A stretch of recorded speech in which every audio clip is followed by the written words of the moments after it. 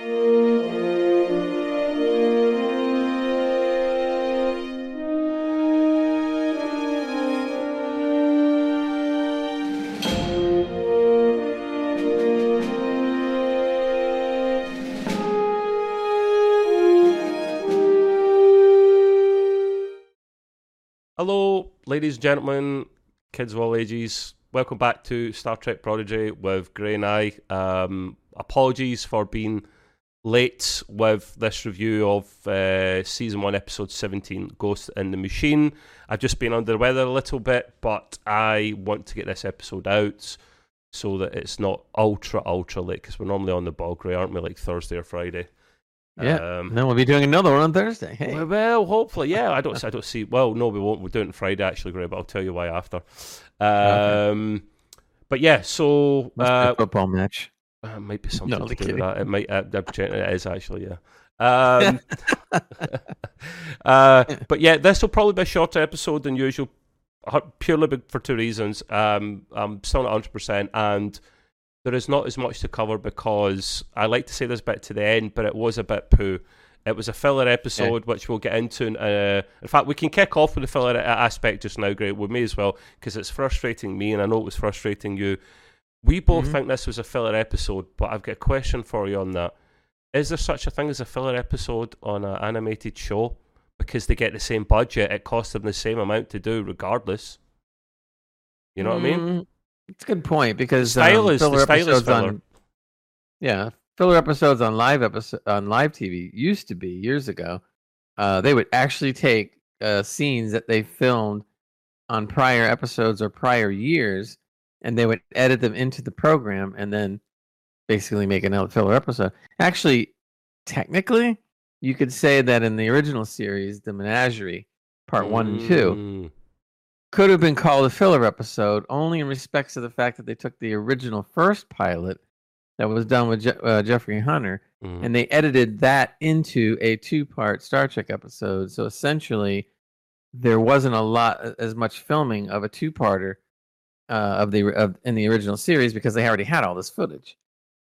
That's true. It was the only reason you might not want to call it a filler episode is because many people didn't even know the first episode with Jeffrey Hunter was even existed.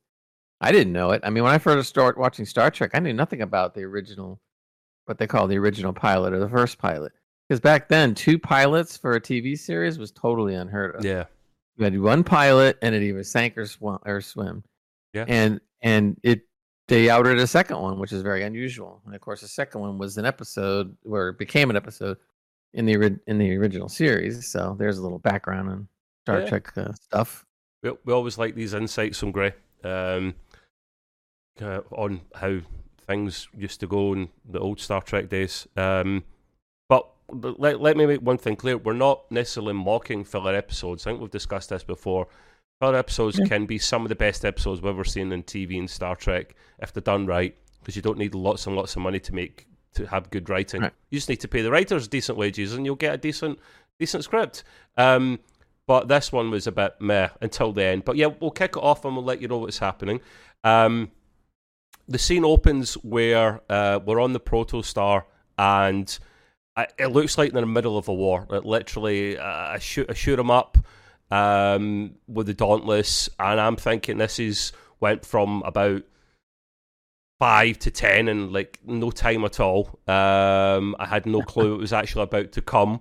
I mean, to be fair, Gray, I like a good shoot 'em up in Star Trek. I do. I want to see the space battles. It's glorious. I know that's not everything that Star Trek's about, but in this modern day and age, I don't want to care. I don't want to care. I want the pew pew. Did you think when you first saw this that it was genuine, that it was a square goal between them, or did you think something else was up? I thought something else was up because it seemed to be too quick. Or they were going to do something like they would say 5 hours previous, and then they go back to it so that they show you how they got to that point. Yes. But they weren't doing either, so immediately I started thinking holodeck, and of course that's what ended up being. Yeah. Gray, I thought this was genuine to start, to be fair. So Gray saw through the lies. No, it was a recreation, but at the start, the way they played it out, it looked pretty real because, to be fair, the Protostar doesn't stand a chance against the Dauntless. The Dauntless is a lot bigger than it, and it's kind of smashing it there. And then Rock is actually, at one point, and I thought this scene was cool. Has this ever been done in Star Trek? She tries Morse code with phasers. Like phaser shots into space, you know, and you would think someone smart enough would pick that up, but maybe they've moved so past that grey in that future modern stage that it wouldn't even register, would it? I think there was if I remember correctly, and I'd have to really think or research it, but I believe there was an original episode, maybe one or two, where there was Morse code involved, but not with phasers. Not with phasers. No, yeah. It was an actual type of Morse code where Spock would be going like, they're giving old radio transmissions. Fascinating, and it would end up being some kind of Morse code thing they figure out. But the phaser idea was kind of cool. I was like, yeah, all right, that's good. I like that. Yeah, they, of course, in the simulation they get blown up anyway. yeah. Hey, anytime they bring something old timey into Star Trek, I love it. They've done that before a few times in the past, and I like it when they've done this. But unfortunately, Rock's phaser blast, nothing was registering, and it looked like the Dauntless was literally just going to start boarding the Protostar and game over. But then the simulation ends, and they are on the holodeck, or so it seems, on the Protostar, and they think, yeah, we've got no chance. We're going to get our asses handed to us. What we're going to do, we'll never be able to go back to the Federation, blah, blah, blah, blah. So I thought that was pretty cool. We move on to we move on to your man Jankum. Now, I think I've said he's my favourite character in this series. I'm pretty sure. Yeah, I'm going to go with Jankum. Who is it for you, actually, Gray? I don't know if I asked you properly. No, and you had mentioned that Jankum being your favorite, and I had to start. I was thinking about it without saying anything, and I don't really think I have a favorite. I think everybody's kind of same in my eyes. Right. So I mean, maybe it'll change as we watch more and more episodes, but I just can't really. I don't know. Can't really put my finger on anyone being the favorite. That may change by the end of the series, though. Another 4 episodes to go, so that might happen. Interesting, great, interesting. Okay. The only thing I want to make one note of that I am getting a little tired of is that I'm getting a little tired of how they drag out the last 3 or 4 or 5 or 6 episodes where they all talk about, we're never going to be Starfleet. Oh yeah, we're never going to be Starfleet. Oh boo hoo hoo. Yeah. And then you have Dahl for the 9,000th time going like, I'm a mistake. I was born in a petri dish. Oh, woe is me. I'm like, come on, dude. I know you're a kid, but let's move on. Well, great segue, because the team are all down at this stage because they don't think they'll be able to ever get back. So my man Jankum suggests ice cream to cheer everyone up. I mean, of course he does. The guy just lives to eat. If you look at his waistline, likes to eat, yes. Yeah, he's a big Tellarite. What can we say? And he likes to eat, so he suggests ice cream to cheer them up. And I've noted here, when I looked at them from a strange angle, I thought they looked like exotic spotted eggs. I'm looking at this going, I don't ice cream. You're right. When I first saw it, I didn't think it was ice cream. It's like, I'm looking at this going like, what is this stuff? You can't animate ice cream better than that? Come on. Yeah. It didn't look appealing at all. I'm sitting there going like, what are these things? Like ugly looking eggs? Or I was waiting for them to crack it open and be like something inside. Yeah. And then all of a sudden I started catching on. Yeah. Yeah. Could have been Klingon Gach. That would have been even more interesting. Well, it didn't look too appealing anyway. Maybe it's just Tellarite ice cream, and we don't want to eat that stuff because it sounds horrible. So yeah, I mentioned here, like we touched on it before, it sounded like a filler episode, looked like a filler episode. Gray agrees it is most definitely a filler episode, and we get that these things happen. You could still make them better than this one. Yeah. Now, it looks like there may be an issue. Here we go. We know what's going to start happening after I mention this line. Yeah. It looks like there may be an issue with the holo emitters. How many times have we seen this one, man? Oh. No way. Could it actually be them? Really? Like, the holo emitters? These things break down a lot and have a lot of issues, don't they? Man, like this, I could just see someone looking through the jobs, the listings for Starfleet and going, holodeck engineer. Nope. I'll be doing overtime. I'm not doing it. These things break down constantly. You have the room full of writers. What are we going to do this week? Oh man, we ran out of ideas. Wait, holodeck problem. Oh yeah. Let's do that. Some of the best episodes of Star Trek have been on a holodeck, but come on, don't overuse great ideas. Okay, right. So it was kicking off like that. That's why I knew it was going downhill. They start seeing things and characters from their own holodeck programs, so you knew right away that the proverbial was going to hit the fan. We're then with probably my. I'm not going to choose a second or third favourite because we'll be here all day. Zero reckons they haven't actually left the original holodeck at all. Now that was really quick assumption for me, Gray. I'm like, she. No, it's a he, despite sounding like a she. I need to train this in my head. Know. I keep going with the she because it sounds like a she. I know. We're gonna have to make a decision on this one day. Someone said in writing somewhere it is he, but I will find out 100%, 110% sure after this. Okay, so Zero, reckons they haven't left the original holodeck program, and I thought Zero's jumping to that conclusion pretty quick, but then Zero's Medusan, really intelligent and smart, so why not? They were all pretty gutty that the ice cream was apparently fake. I mean, it didn't look like ice cream in the first place, so what can I say? Here's the weird thing, though. They got full from it, so how does that work? How did you get full on ice cream that actually wasn't there? Maybe when the safeties are taken off more than just your life is at stake, Gray, your stomach gets full as well. Now there's something else. This is another funny thing now. So the holodeck makes it look like ice cream. But in reality, who knows what the hell they ate? It could have been the eggs we thought it was. They could have been eating really rank stuff, and all of a sudden they just... What? I don't know, man. Telluride eggs. No, it was ice cream. Yeah, it's like a little bit like Alice Through Looking Glass as well, this episode, going deeper and deeper into the rabbit hole. Zero takes them to a creepy looking lighthouse. And I'm thinking this is not Star Trek in the slightest, but that's where we're going. We're going towards this creepy looking lighthouse. They get inside and they have to solve a mystery. I'm thinking, oh God, we got Sherlock Holmes here. I've got Moriarty vibes and the Next Generation, and I'm thinking, it could be brilliant at this stage because if they do something well with this, but they didn't, unfortunately. Yeah, they didn't. And this is part of Zero's program. She made this program for herself so that she could keep her wits about her. She likes it. It's fun. And that's fine. And like you, I thought maybe like, oh, okay, now I guess if we're going to have to put up with a filler episode, this could be really interesting, to go around and find out who really did this or who really did that. And they just kind of like started out with like, yeah, that's a cool premise. That was the end of that. It was just like, who cares? Yeah, unfortunately, it didn't quite go that way. With this mystery, their logic, and I like the logic here, is if, like most holodeck programs, to complete it, you have to get to the end and solve the mystery. They'll then hope that the arch will open and they'll get out, because they try the computer end program, computer arch, none of that stuff works. So they go, right, we have to complete it.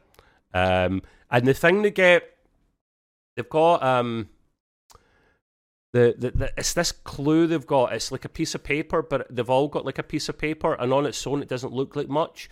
But it was kind of cool that they all kind of put them together in a certain way. And again, it's Rock that's figuring a lot of this out because she's like super intelligent, and adding them all together, and then it like makes this like diagram, this key, so they know that they need to find the key. Now, Gray has a little rant here that he put on at the end, which I don't really blame him for, Gray. A cool filler episode, but it wasn't as it seemed. Nah, it just kind of devolved, got disappointing, like I mentioned before. Yeah. The other thing I was wondering about too, that when they took the paper or the several pieces of paper and they started laying them over each other, and you would see an image. Okay, these aren't transparencies. Okay, these are papers, and so after you pile like 3 papers, by the time you get to the 4th and 5th paper, you can't see what the bottom. No, and I'm going like, how are they seeing this? Are they transparent pieces of paper? Like I thought that's what it was. Like tracing paper. But they. I don't think they were at all. But then again, Jacob did have his flame hand or whatever that was. and you had so he was putting the torch near the paper, but it just I don't know, man. The whole scene just didn't seem to really, yeah. I was waiting for him to burn the papers up. Now that'd have been funny. But they didn't Janko made a whoopsie. Yeah, you certainly did. That's right. As I mentioned before, they do have to find a skeleton key to hopefully end the program, which makes sense. But it's never going to be that easy. They then, because it's jumping from program to program, it's kind of nuts. This holodecks on drugs. It's just going from A to B to C. They hear some bikers outside, and it turns out they're actually Tellarites. They're Tellarite bikers. I'm like, what? Like, Jankum has been working on his own program because they've all got their own piece in this. Even Murph, to an extent, has got a piece in this. They've all got their own programs, and his is a fighting simulator with bikers. Now, like, when you saw this, Greg, did you not find that a bit random? Like, what? Yeah, wanting to blow steam off, but why Tellarite bikers? Has he got something against bikers? I don't know. He maybe watched too many movies. I have no idea. Hey, that's a point, actually. Yeah, because if he's watching Federation stuff in the Federation banks, then yeah, he very well could be seeing a lot of human movies in there. I'd be thinking, bikers are cool, but let's make them Tellarites. Because Tellarites abandoned me when I was young. And I guess because the program is going nutty, it's like it's the same Tellarite. They don't look much different. I figured the one that he was imagining or whatever looks like the next one. Like, okay. Could have been, maybe that's where they cut money down the episode. Ooh, see? They only had to draw a Tellarite once. Yeah. They just used computer to reproduce them. That's a good point. I didn't actually I didn't think about it just exactly just the same, but the were. Yeah. Damn. Yeah. If they had to make different ones, it would have taken a lot longer. Despite computer, help and stuff like that. So might have been a method to the madness there. And they didn't look like him, so to be fair, it wasn't, it was just the one other Tellarite. He gets a bit excited at this stage, Jankum, and he's literally like going, "Oh yes, this is my program. I'll show you how it's done." And he's going to go and preferably kick their ass, at least initially. He started to. Yeah, he did, but he got a bit cocky, and he does actually get hurt. And then it turns out safety protocols are not active. The age-old thing. I was just going to say, right? Holodecks. How many times have we heard this in two? Our safety protocols aren't working. Really? So many times we're going to hear this. I mean, it had to happen, didn't it? Right, I'm laughing at that point, but it has to happen like that because if the safety protocols are on, then it's easy. You just do whatever you need to do to get through it. You don't need to think about it like it was like real life. So I get it, but I laughed at it because I went, oh, here we go, the same old trope. They're not engaged. And I guess when the holodeck goes batshit crazy, then everything's deactivated in that respect. Like anything that's safety-wise gone, done. You fend for yourself. But yeah, if you think about it, the thing that's weird about these safety protocols or whatever, you would think that the holodeck, especially, would have double or triple. Yeah, it would be like hard coded in there so that it's almost impossible to turn off. I mean, because you're talking about your life, you could get you get hurt very easily, possibly even die, and they didn't want that. So you would put in a backup to the backup to the backup. Yeah, and then it's essentially. This would never happen, but it seems to happen all the time. That's a good point, Gray. And they've never actually addressed that, as far as I'm aware, that I know of. Like, they have redundancies in secondary systems and tertiary systems, but is there a tertiary or a backup system for the holodeck? Don't know. I don't think there is. I would think you'd have to have. If one protocol supposedly breaks, you got to have a second one, and you got to have a third one just in case. And yet, they just seem to fake. They seem to break all the time. It's just like, makes no sense. We're not surprised. Funnily enough, Jankum's not so cocky after he finds out he gets hurt. He's more like a little screaming girl after this, which I found amusing. But because Gwen's such a badass, they do rally against the bikers, and they kind of cut them down to size. And as they're all kind of fleeing, they chase down the runt at the back, the last biker, and he has a tattoo of a chest of a key on his chest, And there we go, here's the clues, follow the rabbit, Alice in Wonderland, here we go. There was one scene though when they got to the last one with the key on his chest. Mm-hmm. Rock did like an Incredible Hulk move. Did you see this? Yeah. She takes her hand and goes boom. Yeah, I put a special note here. I was like, yeah, Rock was also kicking arse. They tried to distance themselves away from that a little bit because they didn't want her to be just the muscles. Yeah, but she physically is the muscles, although that's not her primary job. So I'm kind of glad that she's still allowed to do that a little bit. And you're right, Grace. She was, that was just taking no shit. I do like Rock in that respect. She was very nice when she did it. Oh yeah, of course. She's always a nice person. Hereafter something about fighting lessons from Scotty. I was like, what? I mean, Scotty was a good fighter, but what? Oh, some of the you've yet to see them, but when you see some of the old episodes, there wasn't many. I get it. I agree. Yeah. But there was times where Scotty had to get into a fight, and he could handle himself just fine. So it just brought my memory saying, like, come on, you need to get a few lessons from Scotty. You can't be that weak of an engineer. True, fellow engineer, right? Okay, I know you're coming from there, mate. I was going to say, like, there's Kirk would be a better teacher, or Spock, or no, fellow engineer, right? That makes sense. I think Trouble with, trying to remember, was it Trouble with Tribbles? There was one episode where Scotty got into a lot of fights, and I think it was the Trouble with Tribbles, although I'm not positive. Drunk. I mean, there was a whole scene, like a barroom brawl that was going on, with people flying across the tables, and Kirk's coming in going, yeah. He goes, what is going on? Yeah. Who started this? Who threw the first punch? And who was it? It was Scotty. God, yeah. And Kirk just goes like, what? Yes, I do remember this, because the Defiant episode where they go back to that time on K12 or whatever the station was, they joke about this, that we can't get involved, but they end up doing getting involved, the Defiant crew, to a little extent with this fight. So, yeah, I had a little chuckle at that. Great. I love that scene, because that was one of the few, if only, times that Scotty really got to rip and roar. And he was just like, and the whole room was just great. It was like an old West barroom brawl. Was he drunk? It was perfect. He was drunk or not. Some of that was in there too. A little bit, but it was really quite good. You need a few sherbets before you start a square go in a bar. To be fair, you don't do these things sober. But the acting between Shatner and Doohan were so good in that episode, because Shatner's looking totally like, what do you mean you started it? You threw the first punch. He was supposed to keep the peace.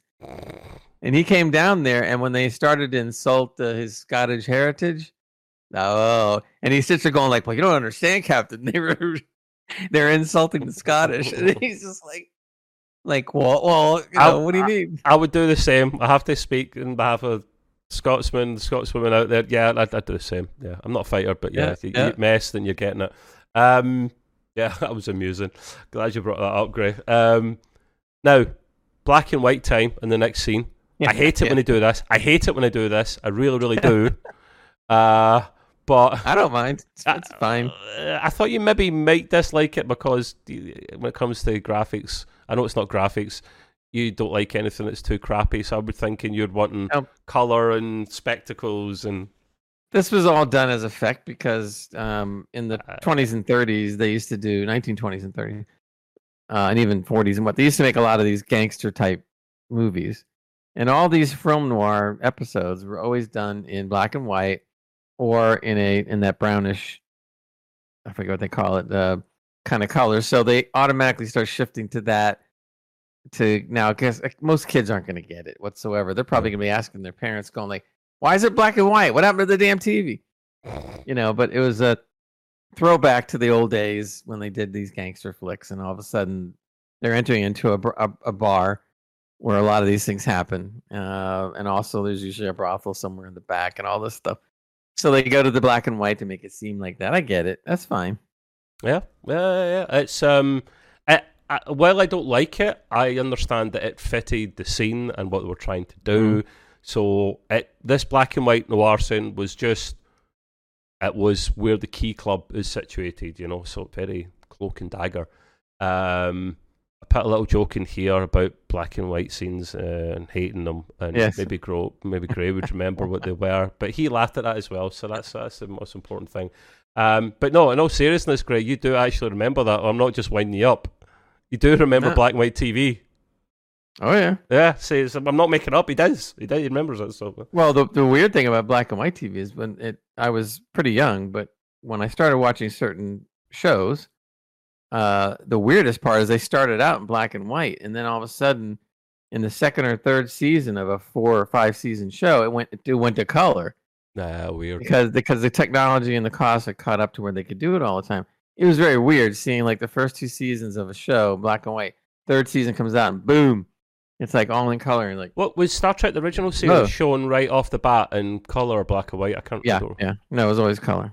Oh, right off the bat, yeah. It was always color. But shows like you've heard of the Wild Wild West, right? Mm-hmm. You probably heard it from the movie, but the original TV series was one of my favorite TV series of all time. I loved that show, and it was on for 4 years. And if I remember correctly, the first year was black and white, but right around that time when all shows were going color, it went color the second season, and it was just kind of like what? And then if you remember, you won't remember, but if you've heard the word thrown around, Gilligan's Island and some of those other old sitcoms, right? Mm-hmm. Every one of them started black and white and went to color. All of them. I can just relate, and well, I wasn't there and don't remember these things. I can relate to seeing HD for the first time or 4K for the first time. And going, wow, and HDR, and going, so it must be the exact same kind of reaction. Yep. But it played well for this scene in Prodigy, so we kind of get why they went with it. I maybe liked this, despite it being black and white, liked this scene a little bit more because this is. Maybe, I don't know, it's not clear to me, Gray can interrupt if he thinks otherwise, if this is Murph's program or not. I would imagine it's not, but he's got an influence in it somehow, because, I mean, the guy, well, he's got hands and feet and all that. I don't know if he can go up and start playing about with, like, programs and whatnot, but Murph can now sing in this. He can sing, and he's bloody good. He just puts the old black hat on and gets the old mic and starts singing, and I'm getting vibes. I didn't mention it here, Gray, of Data from Star Trek Insurrection, Blue Bells, no, Blue something. Maybe it was Blue Bells. Yeah. That song, and I love that song. Always reminds me of Star Trek. Those are what they called the crooners back then. It was like Bing Crosby and Dean Martin and bunch of these other guys are all the crooners of that age, and they always go back to the Lounge Lizard crooner thing, and stuff. And of course, Murph decides to do it. But if you think about it, it's wrong on multiple levels. Number one, how do we know Murph is smart enough to even create a program? This is assuming he does. Okay, so if he did, how is he all of a sudden that smart to be able to do that? I mean, most of the time he's pretty much a dork. With most things. How does he sing? How does he sing? Even if you create a program. Right, exactly. So that already seems impossible. Second, if it wasn't his program, you just mean all of a sudden he knows how to break into a song and dance? He doesn't. I don't think so. So that was way, way, way out of character, and I couldn't understand it at all. There isn't an interface thing between the program and him, because if there was, it would have translated his language for the moment he got on board. Just saying. So that was a bit weird. Hey, it was cool because he was a bloody good singer. You're like, wow, okay, go on, Muff.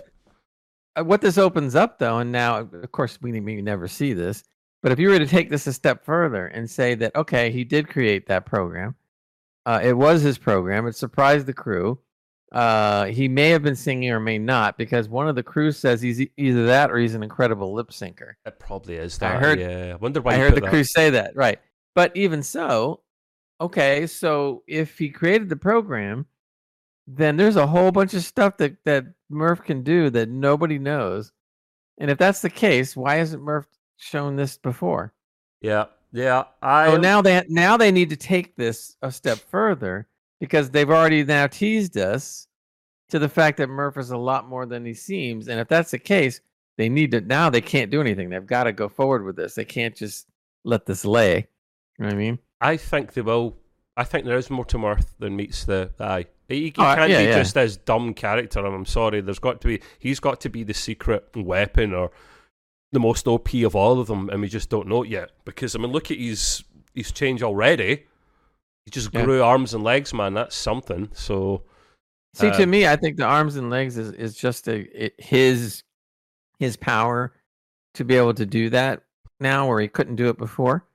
So now that he's morphed into morphed into Murph, morphed into whatever you want to call it. His next stage. Now he knows how to make hands and legs, but he doesn't have to have hands and legs. He just does it because he feels like it. Because obviously there's plenty of episodes where he's stretching to be a canopy or he's shaping himself to, he doesn't have to have hands or feet. He's a bit like the founders, I guess, like Odo or whatever, like changing. Yeah, good point. Maybe not with the same control, but maybe he's it would be pretty funny if he's related to them somehow. Oh, but he's like an early version or a Delta Quadrant version of the founders or something, because they're Beta Quadrant, aren't they? But yeah, we check in with Gwen now. We haven't seen much of Gwen at this point, but she's talking to a barista, and it's her father. It's the diviner, right? And I'm thinking they're really messing things up here. Dal and Jankum see the hollow of the diviner, and they don't bat an eyelid. And Gray and I just thought that was bloody weird. Like, what? What? This is you would have to say something, even if it was one remark, like Gwen, take it easy. Don't worry about it. I mean, something. Yeah. And they just totally ignore it all. Like you can't just ignore that man. He's such a significant threat. Like I don't understand. Right. Even if he was a whole character, you would think there would have been some kind of sympathy towards Gwen, or something like that. And yet there was nothing. They didn't notice it. They didn't see what was going on. They don't know what she did. They don't know. I mean, they knew it was a holodeck recreation, but even still, you still bat an eyelid. As far as I'm concerned. But yeah, so not noticing the biggest threat they've ever encountered. They move on. Rock and Zero notice that the piano sounds a bit strange. Now, I like this little scene because it was attention to detail. They're like, every time he's hitting this one key, it's not sounding right, and it's because it's bloody missing the key. It's, or at least I don't pretend to be a piano expert, but certainly the piece underneath that it hits is missing. So they go over and like fiddle about with this key here. There's like some access to panel in the middle of the piano. Now, grand pianos are grand and they're big, but this opens a bloody secret passageway inside the piano, and I'm at this stage like, nah, I'm out. This is what the actual bleep I put here. Complete and utter nonsense now. I think it's part of this whole rushed episode filler thing, because now they're going like, well, if everybody's on an acid trip, we could do pretty much anything we want. So there was the part where they were trying to find the key, and they went to the piano. I don't know if you recognize this, but this is another old trope. This is not the first time that there was something hidden in the piano, and the key was a dead key, and they either had to lift the key or go into the piano and find out there was something on the string where it was striking a hammer was striking the string, but something was in between the hammer and the string. This is definitely old style, done before, so somebody lifted that one and threw it into a show. Can you remember any episodes off the top of your head? No, there's been a couple different movies and stuff where this was a trick that they used. It's not the first time. Oh, okay. It's kind of a standard. You don't want to do it all the time, but it's kind of a well-known little ditty.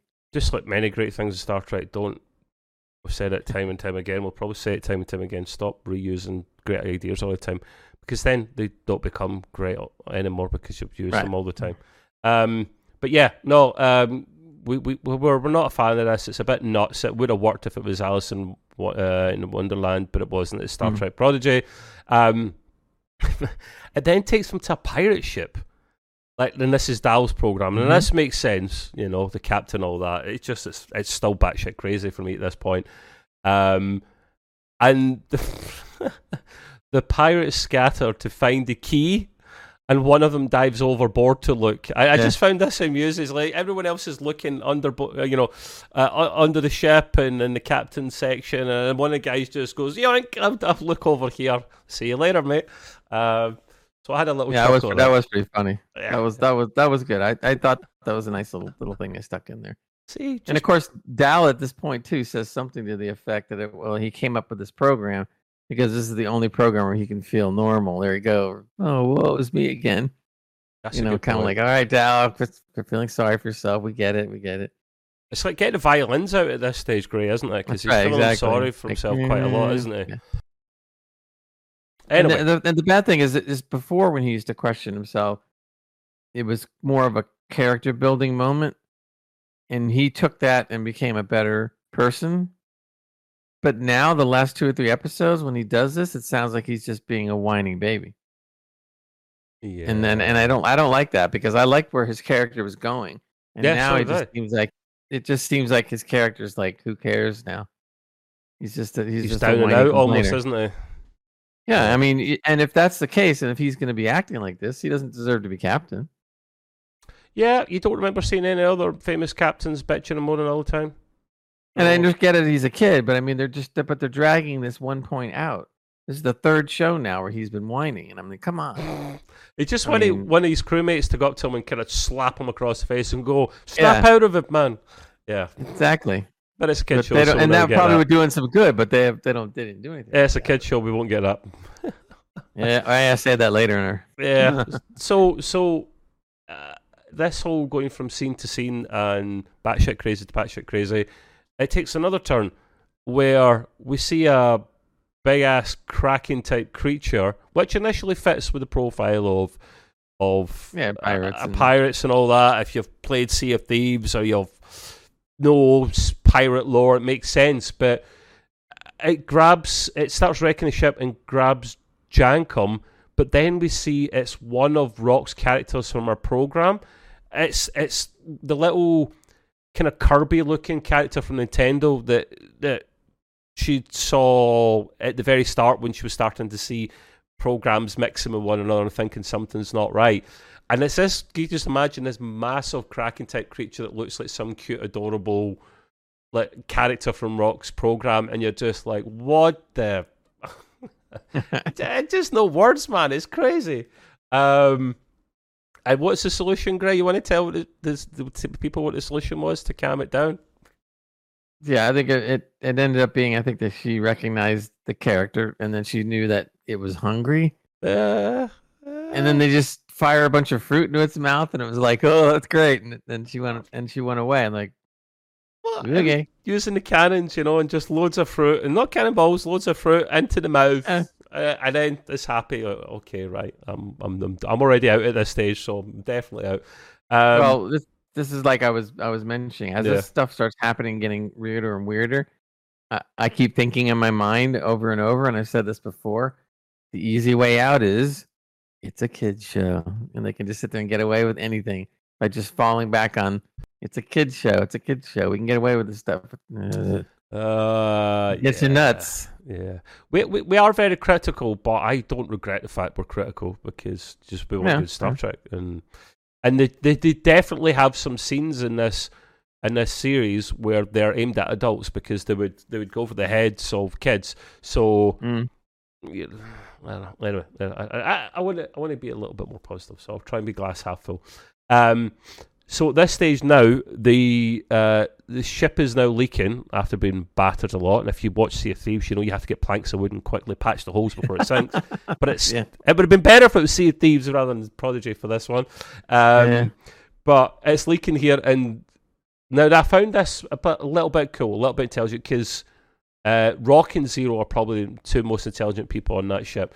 And Zero suggests that they don't try to fix it and escape, because the clues just keep coming and coming without an end in sight. So they're just thinking, like, let's just let it run its course, game over. And at this stage I thought, cool, Grey, but I also thought the safeties are off. You're risking it for a hell of a sized biscuit. So, but then you've mentioned here a kind of easy way out again, haven't you? So, it's the problem is that they come up with a way too simple solution. Yeah, we're just going to stand still, and it will understand that nothing's going to happen, so it'll give up. And I'm like, no, it's not. It's going to keep throwing garbage at you to try to keep you trapped in there. Yeah. And so with the protocols off, you're all going to die. And so this was just another thing, again, easy way out, kids show thing.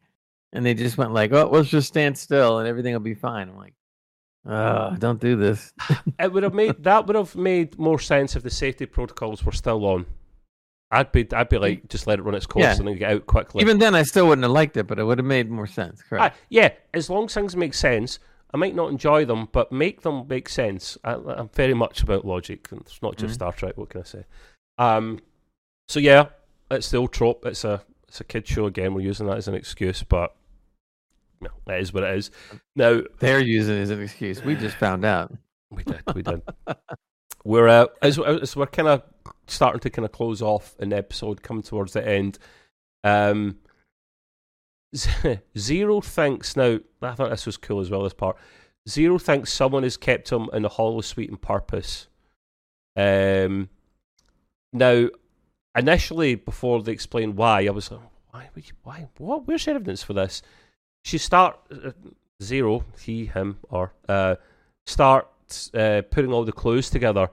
They actually reckon, this blows my mind a little bit here. Let's say the ending was pretty cool. It's Hollow Janeway, and maybe someone's added a routine to her program. If any of the core function is threatened, then she will nasty Hollow Janeway will kick in. Now, she just puts all the evidence together, Gray, doesn't she? Like, at one point, she asks for Dal's command codes to plot a course to the Dauntless, and little other clues come in that don't quite make sense. She's watching them the whole time.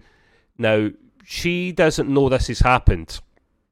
And it's safe to say at this stage, Gray, she's kind of horrified. I mean, it's the construct. Why didn't I see this coming? That this really super intelligent virus wouldn't control everything and anything. The only way it couldn't control the ship is because it didn't have the command codes, but now it does. So, I mean, give me your 2 pence worth just now, Gray. Is the shit hit the fan? Did you see this coming? No, I didn't see it coming, and this is like the one part and the one only part that I liked about the episode was the last 3 minutes when they went into this whole thing. Now, all the crap leading up to it was ridiculous. They could have done a much better episode and still led up to this part. Yeah, or did it in a better way. But this part of it was the only one where I'll give them credit. That was a pretty cool thing. It's different. So you can understand how the construct would have eventually gotten through to Janeway and messed up a couple things or whatever. And it basically took what it learned, I guess, or what it was learning through Janeway, even though nobody knew anything about it, and turned it around and said, all right, this is a way I can fulfill my programming. Yeah. And of course she figures it out, and like you said, Hollow Janeway was horrified. I guess holograms can get horrified depending how you look at it. No, only kidding. And so she, did the bidding, or the evil Janeway, like you said, came out or whatever. And I think at the very end, it was really cool because all this time that then when they finally figured out what was going on, it was too late because she had already sent the instructions to go and meet up with the Dauntless. So the next thing we know, they're looking at the view screen, and boom, this huge Dauntless ship is right next to right next to the protostar, and you're like, oh boy. And now it's do or die. Now, if you think about it, prior to this not so great episode was the episode before where Janeway finally figured out what was going on and that the Diviner is actually a bad guy, and and we had the we haven't checked in more yet. She's been knocked out last we checked. Exactly. She was knocked out, and it went right into this goofy episode.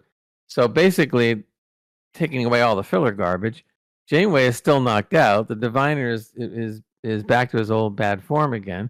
We have the Tankatoy Transformer guy and the first officer who somehow, we talked about last week, got into this position on the Dauntless. So now, because the ending of this show brings the Protostar to the Dauntless, all I can say is next episode had better be really good, because they set up something that was pretty good when Janeway got knocked out. They set up something that's really cool at the end of this lousy episode. And now you have to have a good episode. If you don't have a good episode to put these things together, it's going to be bad.